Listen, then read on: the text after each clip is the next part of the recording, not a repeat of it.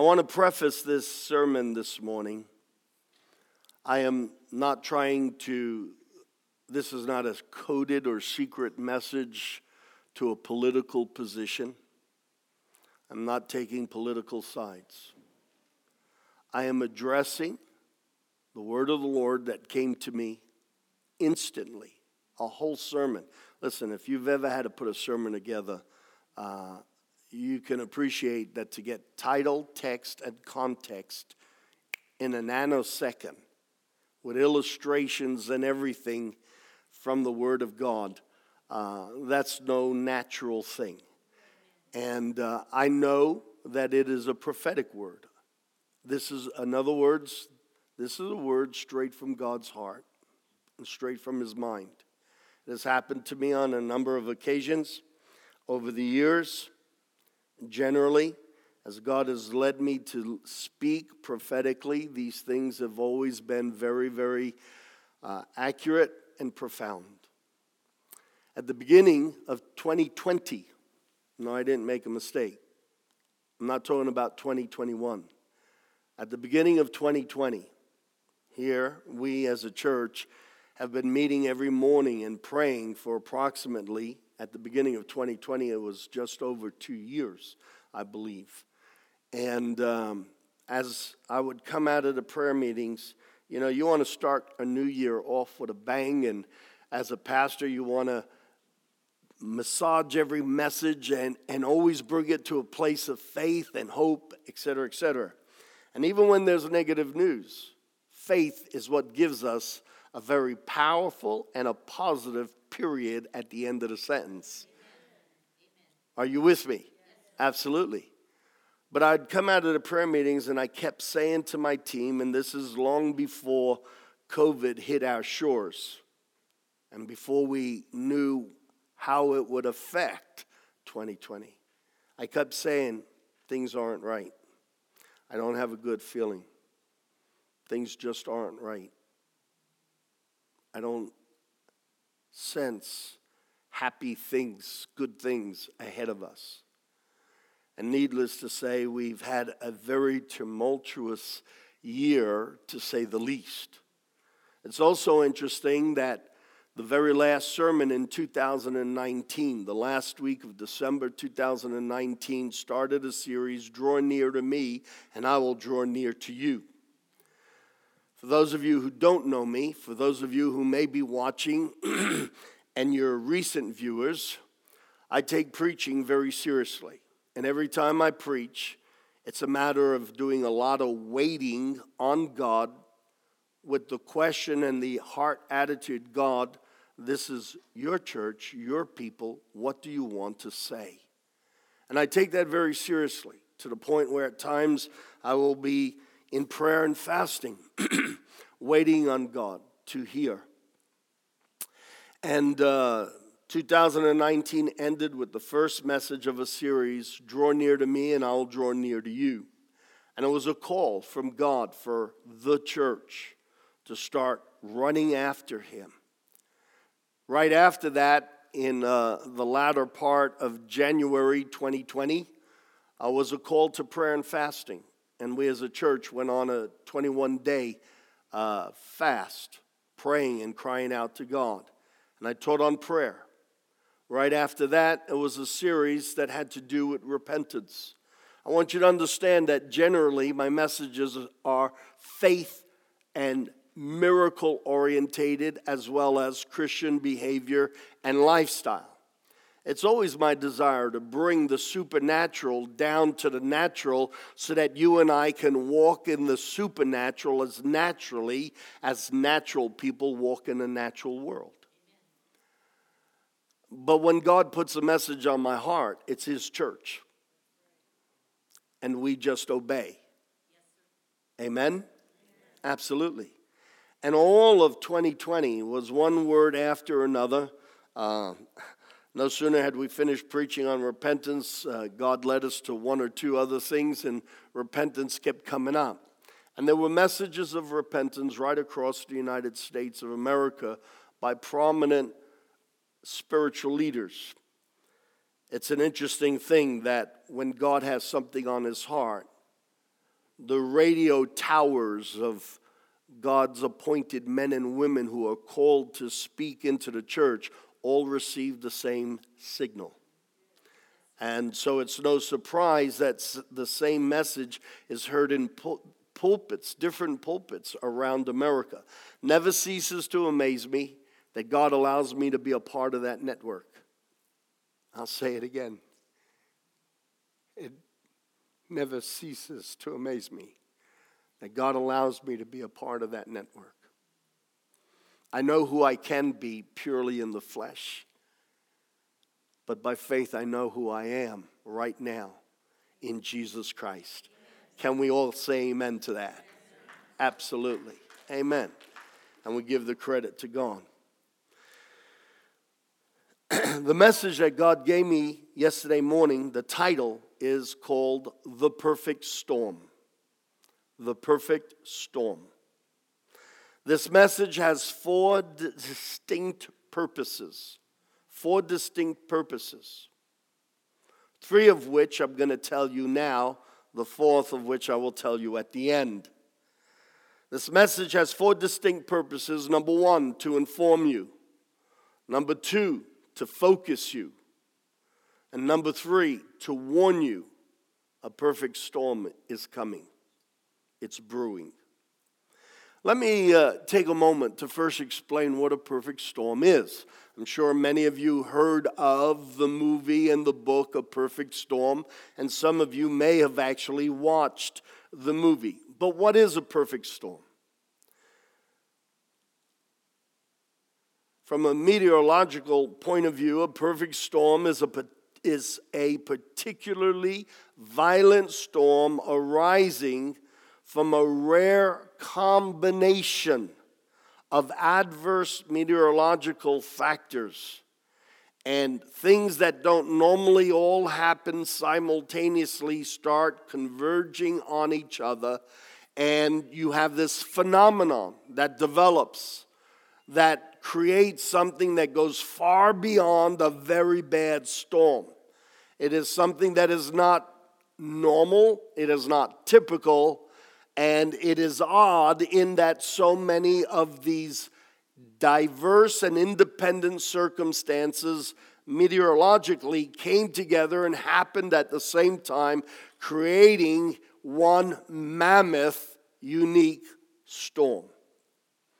The term perfect storm is also used as an idiom.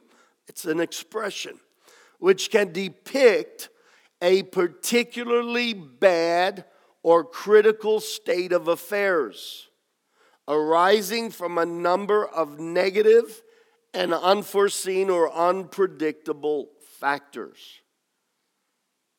The perfect storm. God gave me a text. I didn't think any of this through. He downloaded it all. It was there. In fact, I was getting excited as I'm hearing the sermon preached in my head.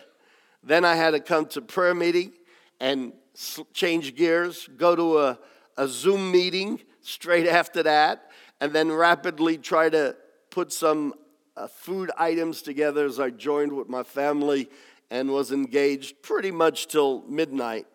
But I thank God that He had laid the seeds early Saturday morning, and then it was to me to research and take and break down what God was saying in a way that I can convey a message that everyone can logistically and practically take hold of the principles of God's Word. Are you all with me? Yes, sir. All right. I'm not losing you, am I?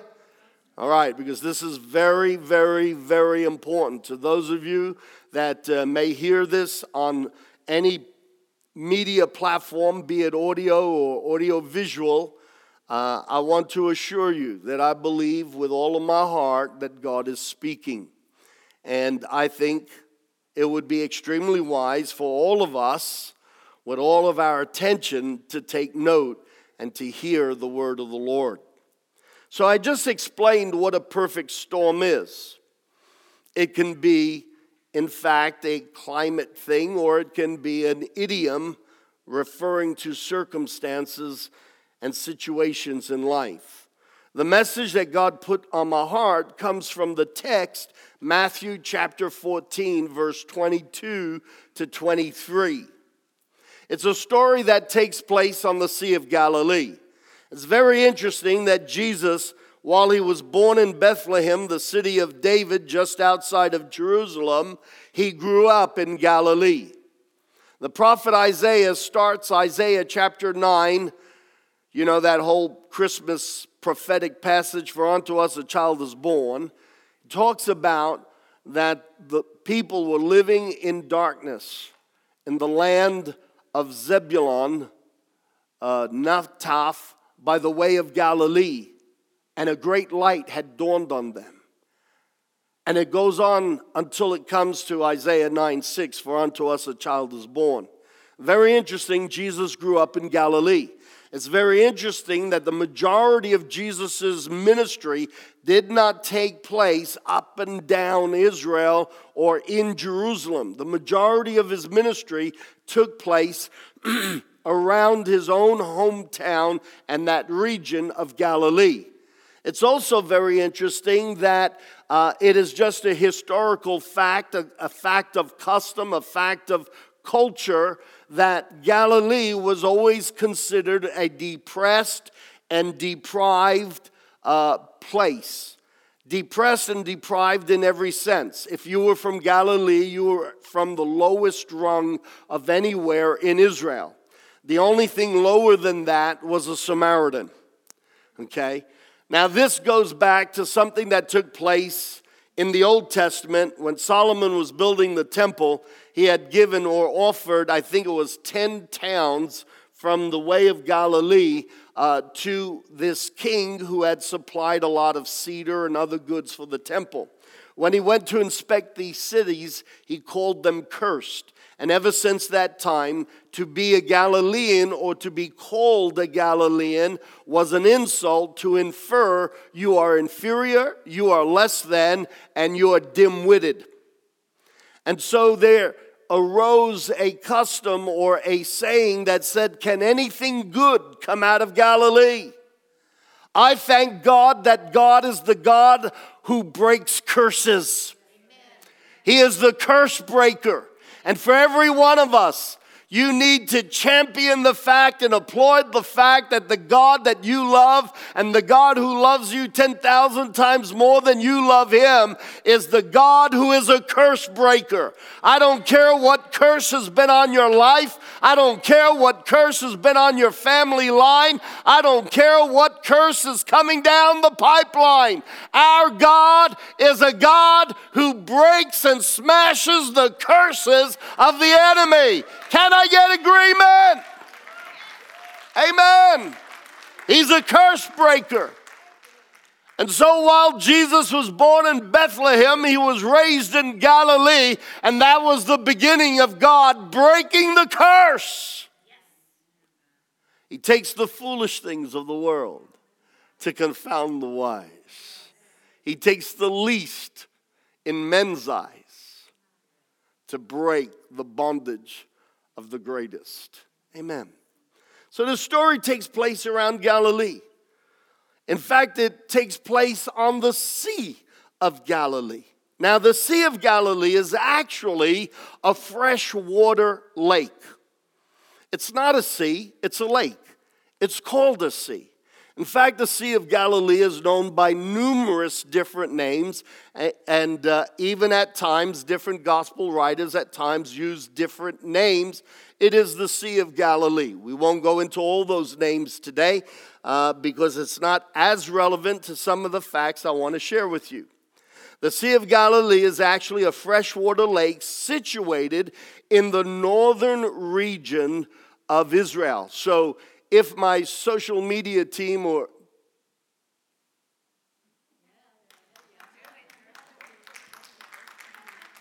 awesome,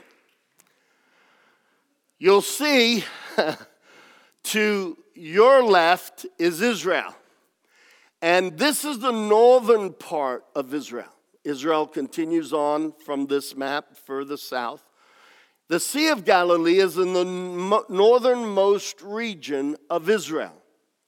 It is approximately 40 miles west of the coastline, and that coastline is watered by the Mediterranean Sea.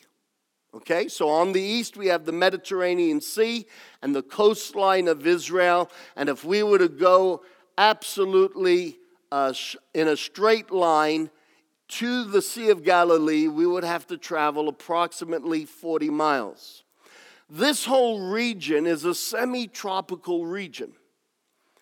And so the climate being semi-tropical, there are always warm breezes that cover the plateau of this region. Now, the Sea of Galilee is actually 680 feet below sea level. So here you have the Mediterranean Sea on the border, but the land starts to go down as it goes west. So on your left is the east. On your left is the east. Yes. No. On the left is the west, and on your right is the east. Okay, and as we go west, it descends, and the Sea of Galilee is 680 feet below sea level. It is the lowest freshwater lake of any in the entire world. The only other lake that is lower than that is a saltwater lake, and it's the Dead Sea, which is also in Israel. But immediately cuddling the Sea of Galilee on the west is the Golan Heights. I'm sorry. This is the east, and that is the west. Okay, the Golan Heights is on the east, and it cuddles the Sea of Galilee, and immediately it rises up, and the mountain ranges of the Golan Heights reach a height of over 9,000 feet in height. So we would all immediately understand the higher you go up, the colder it is. And so the Golan Heights often is very, very cold. And yet, the plateau, the land around the Sea of Galilee is a semi-tropical climate.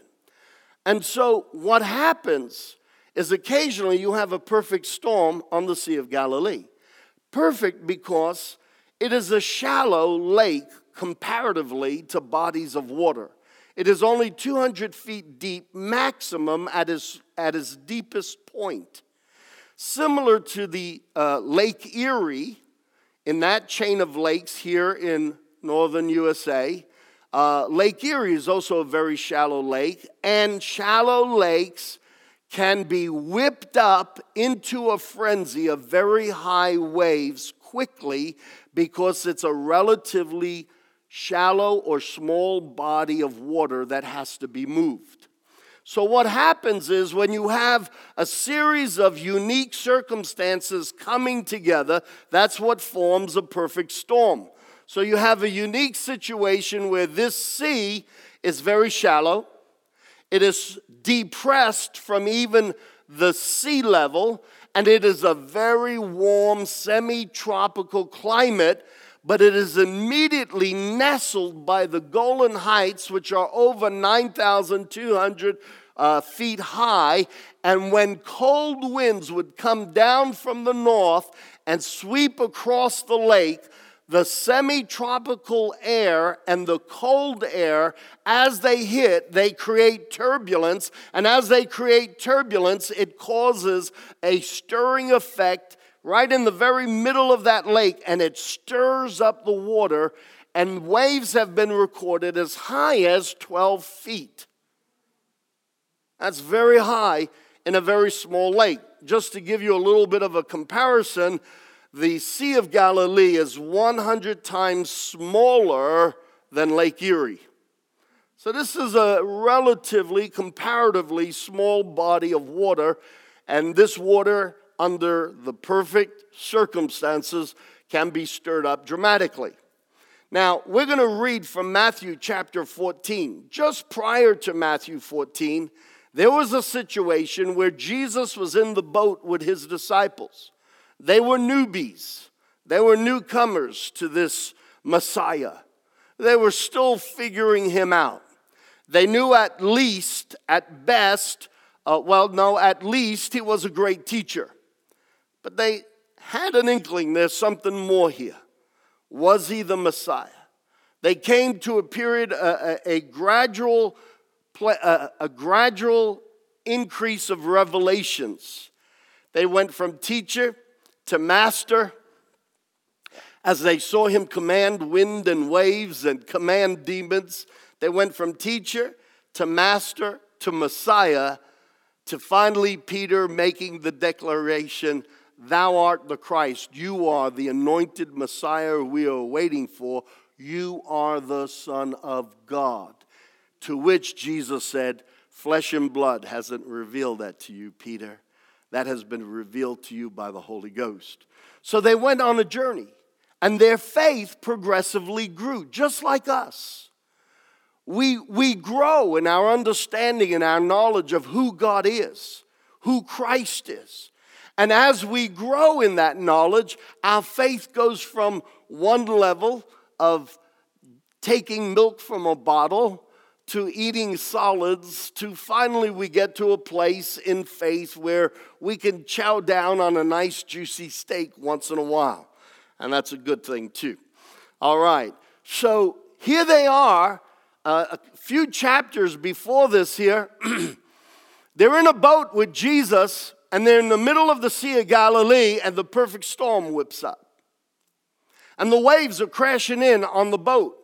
Now you have to understand, Peter, James, John, they weren't scaredy cats. They were afraid, but with good reason. These were seasoned men. As you study the Gospels, you will see this wasn't their first time as fishermen. They didn't decide to, hey, guys, let's go out fishing. No, this was the family business that their forefathers had started and was handed down to them. They lived around this lake. They knew this lake. They were on this lake as kids. And they knew to respect what this lake could do.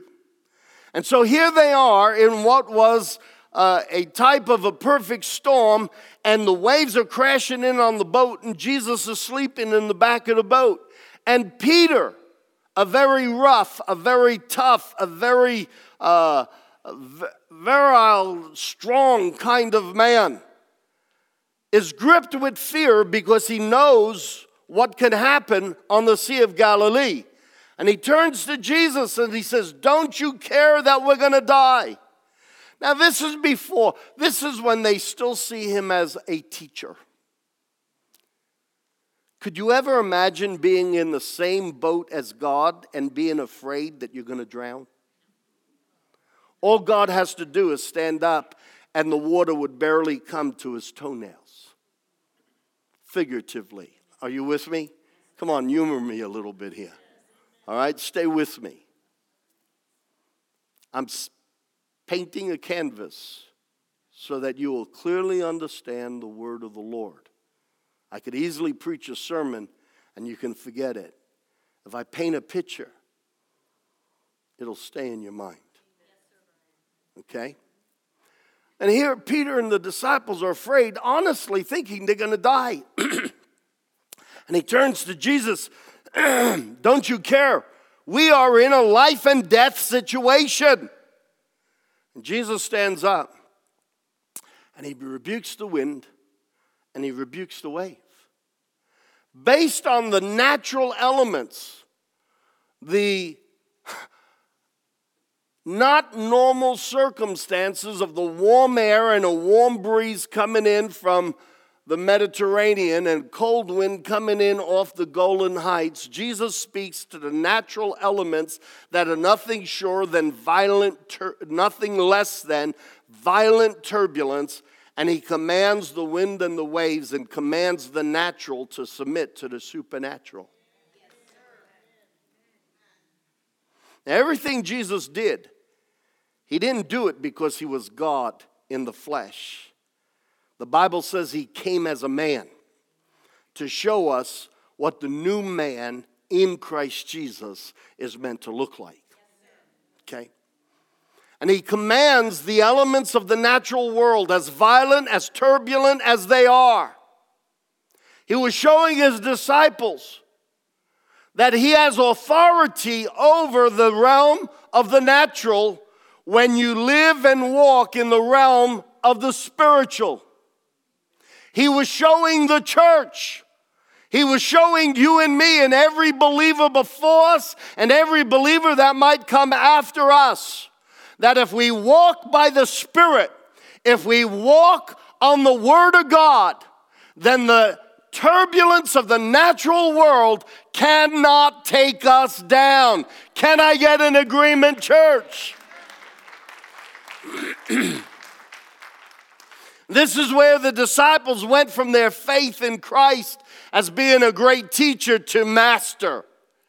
He mastered even the natural realm, the wind and the waves. It was a short time after that Peter finally makes the declaration, "Thou art the Christ, the Son of God." Their faith grew in progression. It's natural. God uses both the natural and the supernatural. But what's interesting is Jesus started with baby steps. Here he is in the boat. And they think they're going to die, and he proves them wrong. They see the information from the natural world. Their radios were on. They asked Siri on their telephone, "How bad is this storm?" They got on social media, and Facebook said, "This is a doozy." They looked to all the elements in the natural realm, and Jesus had to prove to them that when all of the elements in the natural realm are screaming at you, you're going to die. Don't forget who's in the boat with you.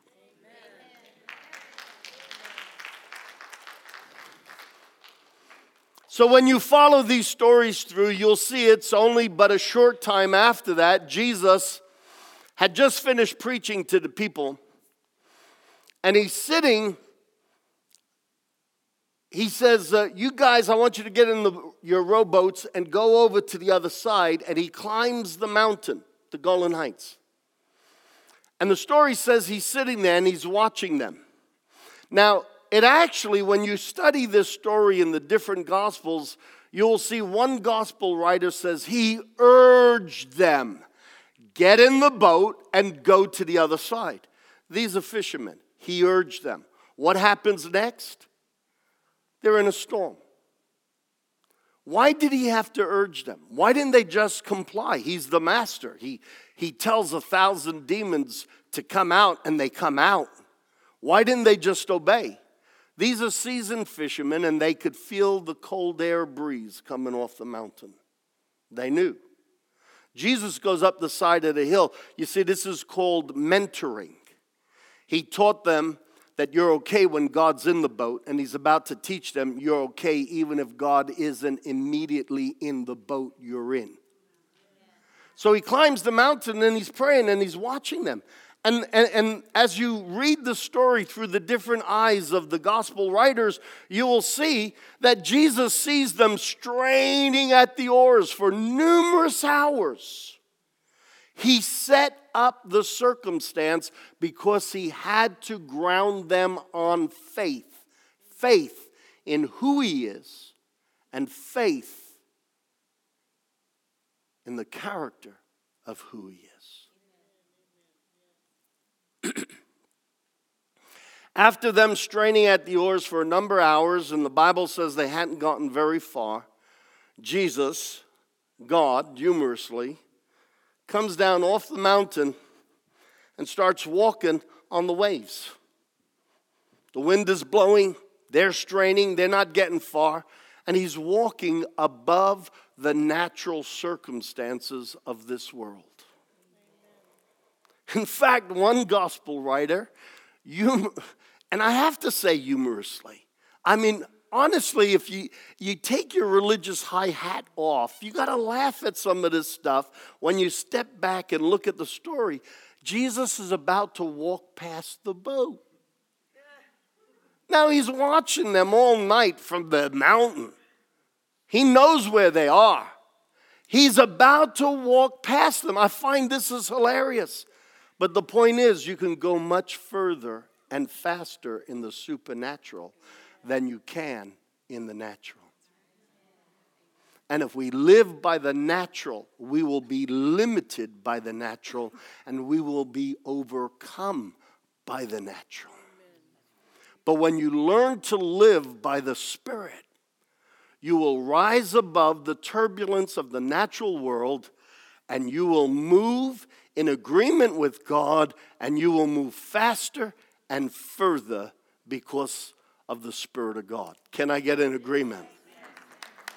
So we're going to start reading this story from Matthew's eyes, and we've painted the basic canvas here, and we're going to get straight into the story. Immediately, Jesus made the disciples get into the boat and go on ahead of him to the other side while he dismissed the crowds. Remember, one gospel writer says he urged them, get in the boat, go. They didn't want to. After he dismissed them, he went up on a mountainside by himself to pray. Later that night, he was there alone, and the boat was already a considerable distance from land, but it was buffeted by the waves because the wind was against it. Shortly before dawn, Jesus went out to them walking on the lake. When the disciples saw him walking on the lake, they were terrified. It's a ghost.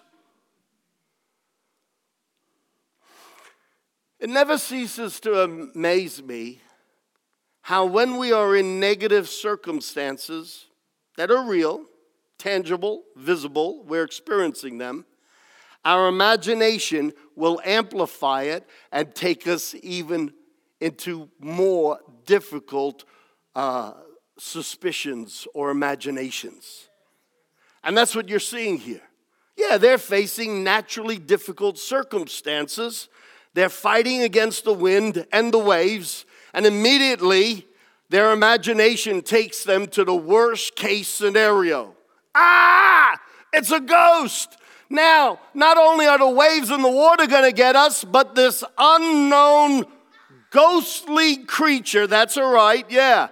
This unknown ghostly creature or personage is coming towards us.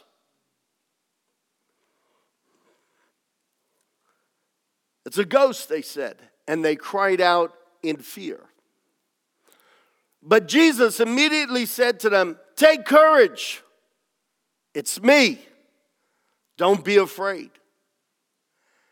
Lord, if it's you, Peter replied, tell me to come to you on the water. I love this guy. I mean, he says some dumb things sometimes. And occasionally he says something brilliant. He shows extreme ignorance sometimes. And then other times God uses him mightily. I can equate with this guy. He's real. And there's hope for the likes of me.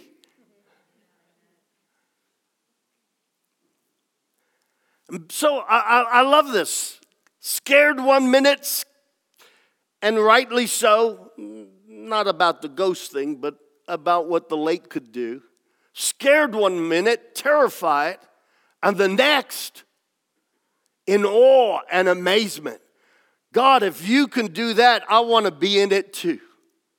Do you realize that out of all the disciples, Peter, 30 years later, was the only one that could ever say, I walked on water.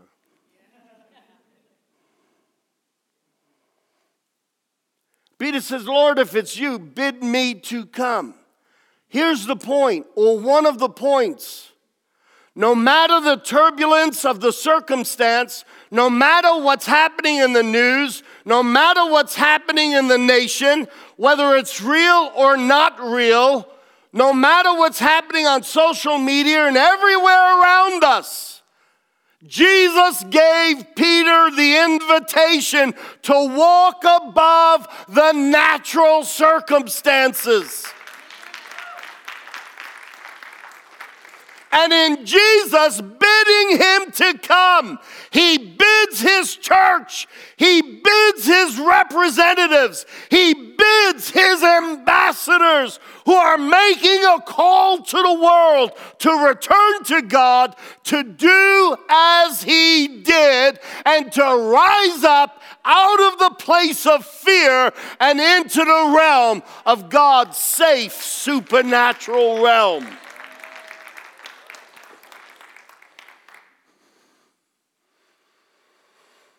Come. Come on, church. Jesus is telling you that there are turbulent things around us, but you can rise up and walk above them. You can defy the order of the natural realm because you are from the order of the supernatural realm. Prior to the fall of mankind, the natural world never dominated the supernatural. It was the supernatural first, the realm of the spirit first, and everything was subject to the first Adam. And all the laws of nature and all the laws of the natural realm were subject to a very natural yet supernaturally endowed Adam before the fall. Now Jesus, the last Adam. You know, Paul writes in Romans that the first Adam was only a pattern of the one to come. On the one hand, we could think Adam blew it for all of us. No, he opened the gateway so that we could finally see the real thing. By the way, if you were born into the likeness of the first Adam, how much more when we are born again, we're born into the likeness of the last Adam.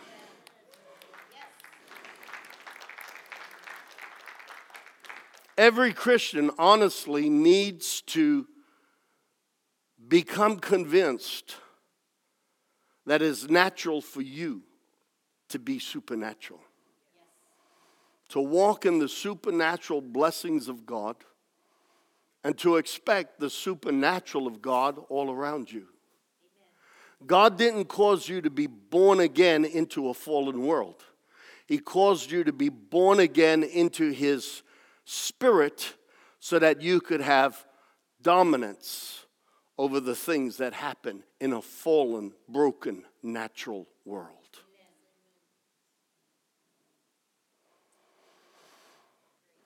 If you don't say it, I'm going to say it. I'm going to turn around and I'm going to say it. So,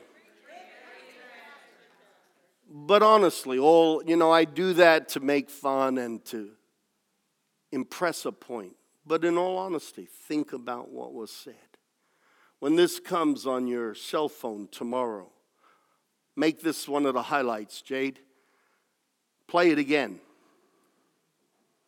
You weren't born into the last Adam so that the mistakes of the first Adam can continue to whip your butt. You were born into the last Adam so that you will have authority with the last Adam over the mistakes that the first Adam unleashed. If that isn't so, then why the heck does God get the Holy Spirit to inspire Paul to write, and you have been seated in heavenly places with Jesus Christ? Even that imagery shows you that you are called to live in the realm of God's blessing and supernatural with the natural order of things subject to you as a child of God. Amen. Good preaching, Pastor Rob. Come. God's saying, come. A perfect storm is brewing. It's time to get out of your natural faith It's time to get out of the place of comfort. All of Peter's life, he grew up inside the boat alongside of his daddy who was a fisherman. It was natural and comfortable to be inside the boat. And now for the first time in his life, he's being called and given permission to step out of his comfort zone and to walk on water. In all of his life, everything was safe in the boat. It wasn't safe outside the boat, not in the middle of the lake. And Jesus said, come. And I'm telling you that the Holy Spirit is calling the church of Jesus Christ to rise up and to gird itself with the word of the Lord and to understand that the promises of God under your feet are more secure than the laws of the natural realm. When we stand on the word of the Lord, you're safer in a new place than you are in your old place of comfort.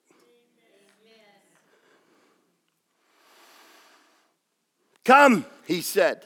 Then Peter got down out of the boat and walked on the water and came towards Jesus. Everything is about journeys. He's doing good. He's journeying. He's coming towards Jesus. Your relationship with Jesus is a journey. It's not just an experience, it's a journey. It's not a one-moment event that now you live from. It's a journey we live towards. We live towards learning Him and knowing Him and loving Him more and more every day. Are you with me? And so here's Peter walking towards Him. He's doing good. We're talking about Peter, verse 30. But when he saw the wind, he was afraid and began to sink and cried out, Lord, save me. I'm telling you that if you look at the natural, you will have to make a decision to believe its finality and to believe its inference and to be afraid, or to look at what it's saying and then look at what God's saying and be filled with faith. Amen. In this instance, in the dark of the night, with the wind blowing and Peter's garments being ruffled, and right now sometimes your garments are being ruffled. He sees the wind, he sees the water, and he starts to fear. Then he's feeling the waves. He's feeling the wind on his face. And he's feeling the spray of the water on his face. Two levels. One, he sees. Two, he feels. The soul is ruled by the realm of the intellect and the emotions. He allowed the information to be digested in his intellect. And he allowed it to garner up emotions. And he started to become fearful. That will never take you to the place of faith. If you look at the natural realm and allow your emotions to run with you, just like they did when they said, it's a ghost, you will never be in the place of faith. A perfect storm is coming, but God wants His kids to walk on the waves as a testimony to His goodness and to His glory.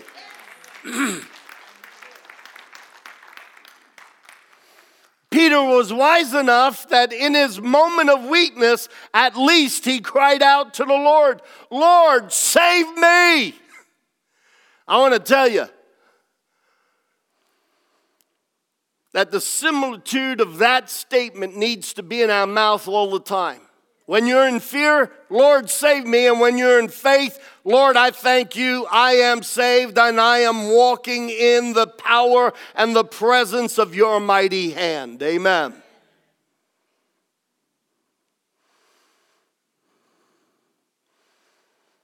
Lord, save me. Immediately, Jesus reached out his hand and caught him. You of little faith. You see, here's the problem. Peter's eyes went off of Jesus onto the circumstances. I told you that the purpose of this message, number one, was to inform you. Number two, to focus you. Number three, to warn you that a storm is coming. When Peter got his eyes off the circumstances and back on Jesus Christ, he allowed his mind now to remember. He allowed his mind now to process again. He calmed the wind and the waves in an earlier chapter. He spoke to the demons, and they obeyed and they tremored.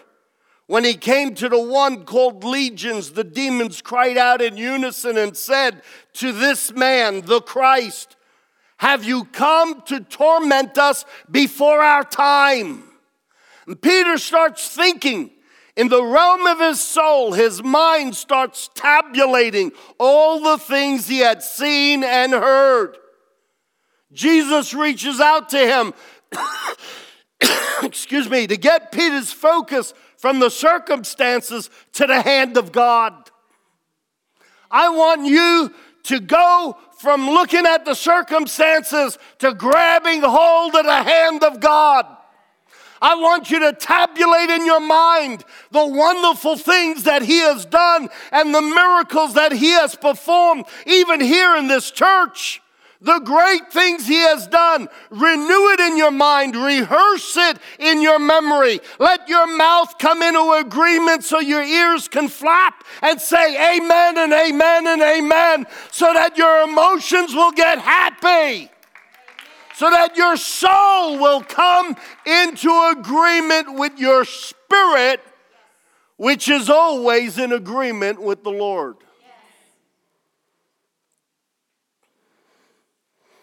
Immediately, Jesus reached out his hand and caught him. You of little faith, he said, why did you doubt? And when they climbed into the boat, the wind died down. God knows how to create a situation to affect our hearts so that he can affect our eternities. The wind died down. Then those who were in the boat worshiped him, saying, truly, you are the Son of God. The fourth purpose for this message is to teach you how to walk on water supernaturally when the enemy is manipulating the natural world through violent and turbulent circumstances. Why? So that those that are in the boat and those that are on the shore, those that are in the world, will come to the conclusion, truly, he is the Son of God. All right, we're going to start from the beginning. Your response tells me you didn't get it. Amen. Or is my sermon more like a slow train coming? You're way ahead of me. Good. Don't be defocused by the wind and the water. Don't be defocused by the wind and the water hitting you in the face. That'll keep you out of the supernatural. Church, I believe that God gave me this word because a perfect storm is brewing. I say this both to the Republicans and Democrats. I hope you don't see yourselves as a Republican or a Democrat. I hope you see yourself as a son of God and a citizen of heaven. Secondarily, by a long stretch in between, we are Americans. And I will not allow the politics of this nation to disenfranchise a brother in Christ. And I will not allow the politics of this nation to bring division into this church. Because what the enemy wants to do is to take our focus off of Jesus in the midst of a storm so that we will drown. But if we keep our eyes on Jesus, we will rise above the realm of the natural. I am not preaching this message because of what has just happened, and oh no, now the president is going to be so-and-so, whoever that is. President-elect Biden. No, I'm preaching to both sides of the aisle. A natural storm is brewing. The days of the Gentiles are coming to a close.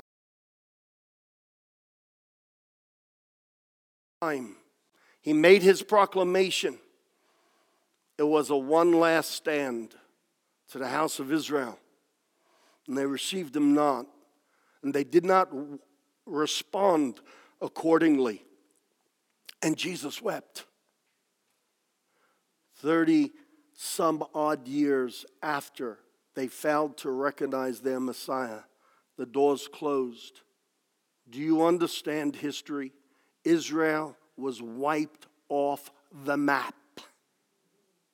Until the doors opened 2,000 years later, 1948, from 1948 till now, Israel has still been wrestling to be recognized by the whole world as a sovereign nation.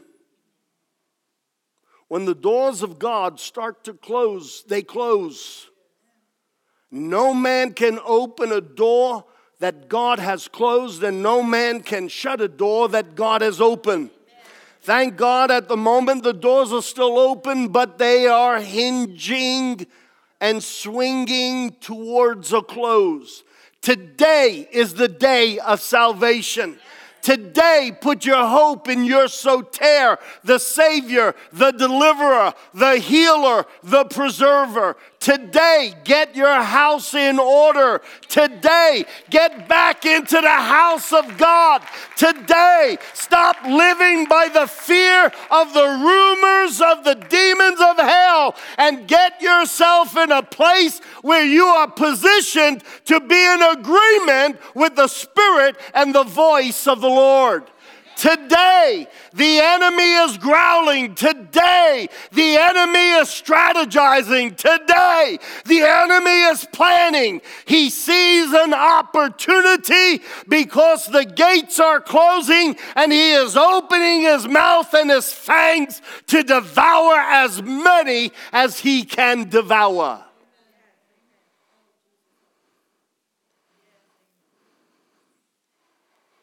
There is no president or politician that's going to be our Savior.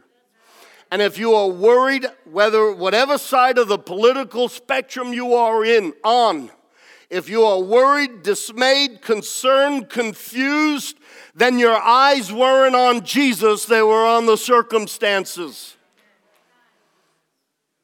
Very clearly, God has been saying, turn your eyes towards me. Turn to me.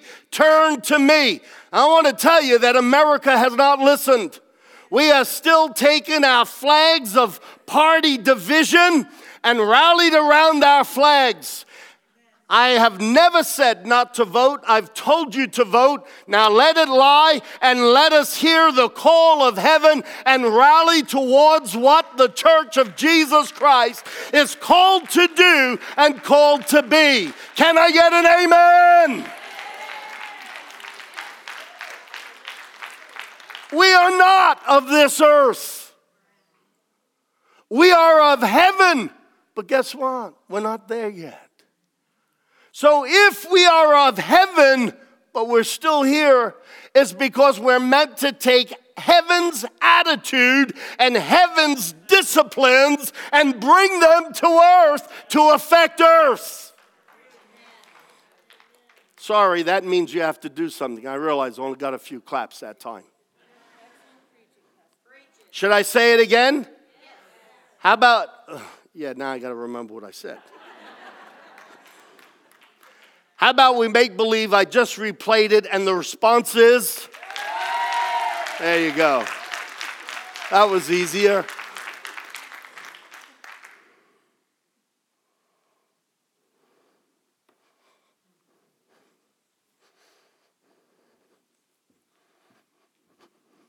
Please, if my mannerisms offend you, if my attempts to be humorous cause you to think I'm arrogant, please look past that. This is the heart of a shepherd who hears the word of the Lord. And he is concerned that God's kids stay safe and victorious. Yeah. A perfect storm is brewing. But in the perfect storm, we will keep our eyes on the perfect one, who is the author and perfecter of our faith. Amen. Amen. Amen. Would you stand with me?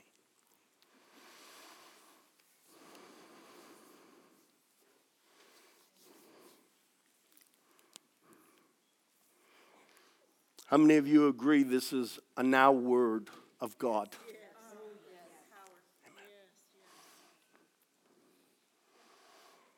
Not so that I can be seen or heard, but if you witness or testify that God is speaking, then would you use the tools that God has allowed us to have and send this message to as many people as you know? Because this isn't just the word for Grace and Faith Church. I believe we're living in the last of the last days. Am I saying we got 12 days, 12 months, 12 years? I don't know. But I am of the tribe of Issachar, and I know how to understand the times of the seasons. And as your shepherd, appointed and anointed by God, I stand here to tell you honestly what God has spoken into my spirit. I love you. And for those of you that are watching, I love you. But to all of us, none the least those that are watching by live stream or any other form of social media, and only God knows how long we'll have it. Make haste. Make haste. There were 10 virgins. 5 didn't make haste. They didn't fill their vessels with extra oil. Don't be arrogant and don't be sleepy. If there is hidden sin in your life, come on. Let's come before God, who understands us and knows why we grapple with stuff. Let's get it right. It's time to get it right. Don't cover those things so that they will bite you in private. It's time to put away childish things. It's time to put away secret sin. It's time to get our house in order. Get the vacuum cleaner out. Paint your house with the Word of God. Bring change to your lifestyle. 5 virgins went in when the bridegroom came. 5 virgins were left without. That's another sermon. But let's at least take note of the period at the end of the sentence. It's time for all of us everywhere to act like the sons of God first. We happen to have been appointed to be in this nation, but some of us live as if we are of this nation. And there's an arrogance that comes with that.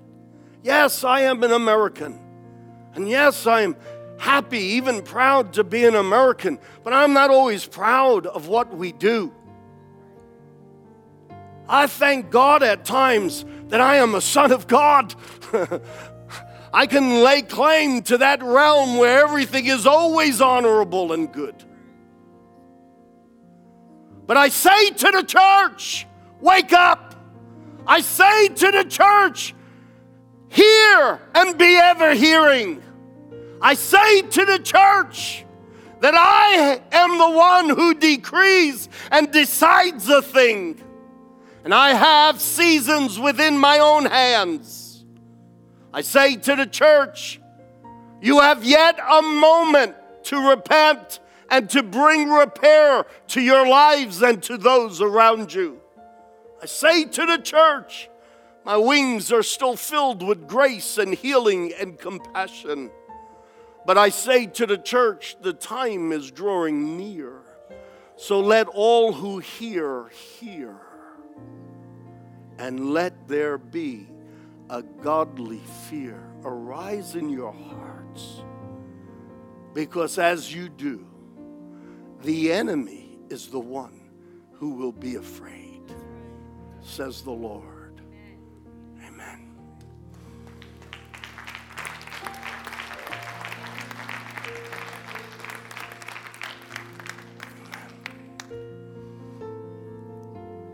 Church, I'm not trying to manipulate anyone. I'm not trying to scare you. I'm not trying to use emotionalism against you. Can you hear the heart of a dad? Now's the time to light fires in the church of our own soul. And now's the time for us, the church, to make sure that there is a fire, a holy fire in the house of the Lord. Now's the time before the enemy tries to stop us again, before demons try to crowd the minds of men in power and hinder and slow down the church. It is time to rally. It is time to gather. It is time that iron sharpens iron. It is time for the fellowship of the saints to stir each and every one, that in our soul and in our spirit and in our bodies we can be in agreement with the yes that is spoken in heaven. Let there be an amen in the land that comes from the people of God. Body, soul, and spirit, let's come into agreement. And let's be the church of Jesus Christ. Let's take up fasting on our own accord, not waiting for someone else to push us or guilt us into fasting. But each and every one of us, take account for your life and take account for your families.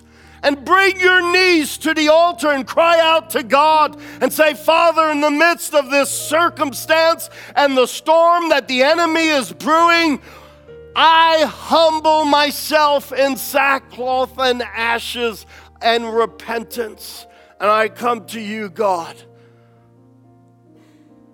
Renew in me a heart of faithfulness and a heart of faith. They go together.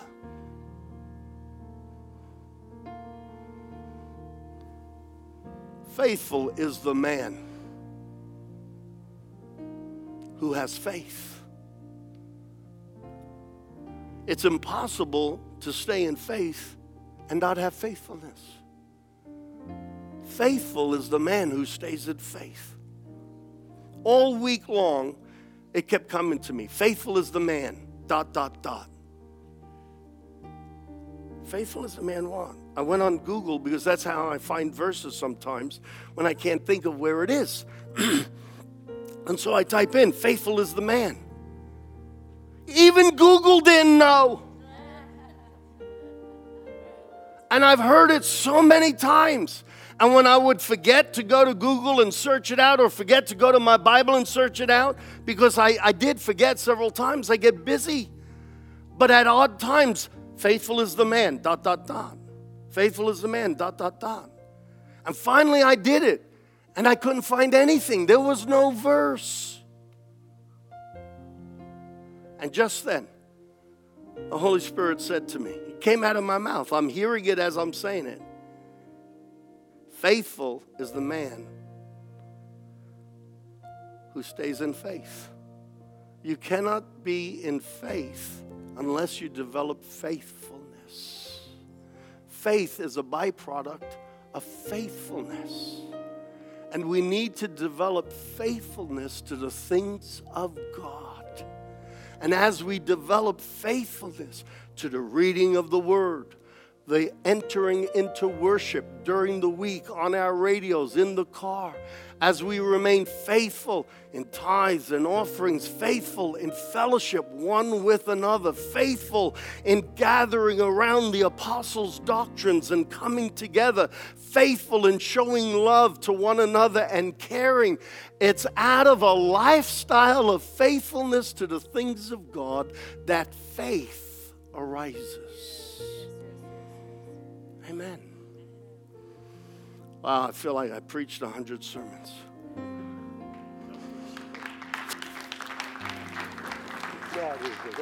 Amen. Amen. Amen. Don't be afraid of what the enemy could do. We're in good hands. But let's come into faith by coming into faithfulness to the things of God. Can I get an amen? Amen. I have to do this, so every eye closed. Is there anyone here who's never asked Jesus into your heart? Or you've walked away and you need to get it right? That's okay. No shame, only gain. No shame, only gain. Raise your hand right now and say, Pastor, please pray for me. I want to ask Jesus into my heart. Thank you. God bless you. I appreciate that. That's a man's man, honest and secure. Good man. I'd love to talk to you afterwards. Anyone else? Raise your hand and say yes to Jesus. If you have walked away, say yes to Jesus. Amen.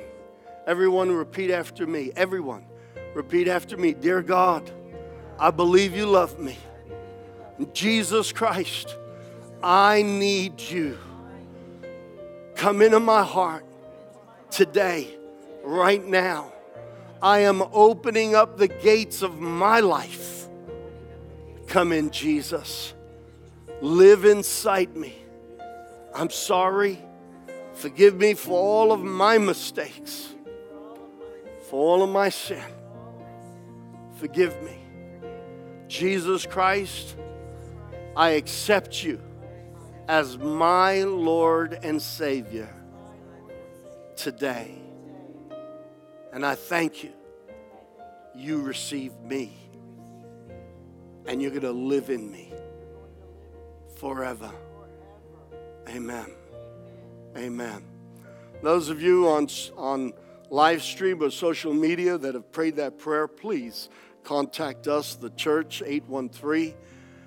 813-855-8491, or go to Grace and Faith and you'll see ways to contact our office. And anyone who's raised their hand here, I'd love to take a few moments right after the service to talk with you and to congratulate you. To the church, I say be of good cheer. It is a new year. I can't promise you it's going to be a better year in the natural. But whatever it is out there, it'll be great for those who keep their eyes on the Lord Jesus Christ. Now to that, I want to hear aloud, that's how it is. Amen. God bless you. Give someone a high five, an air.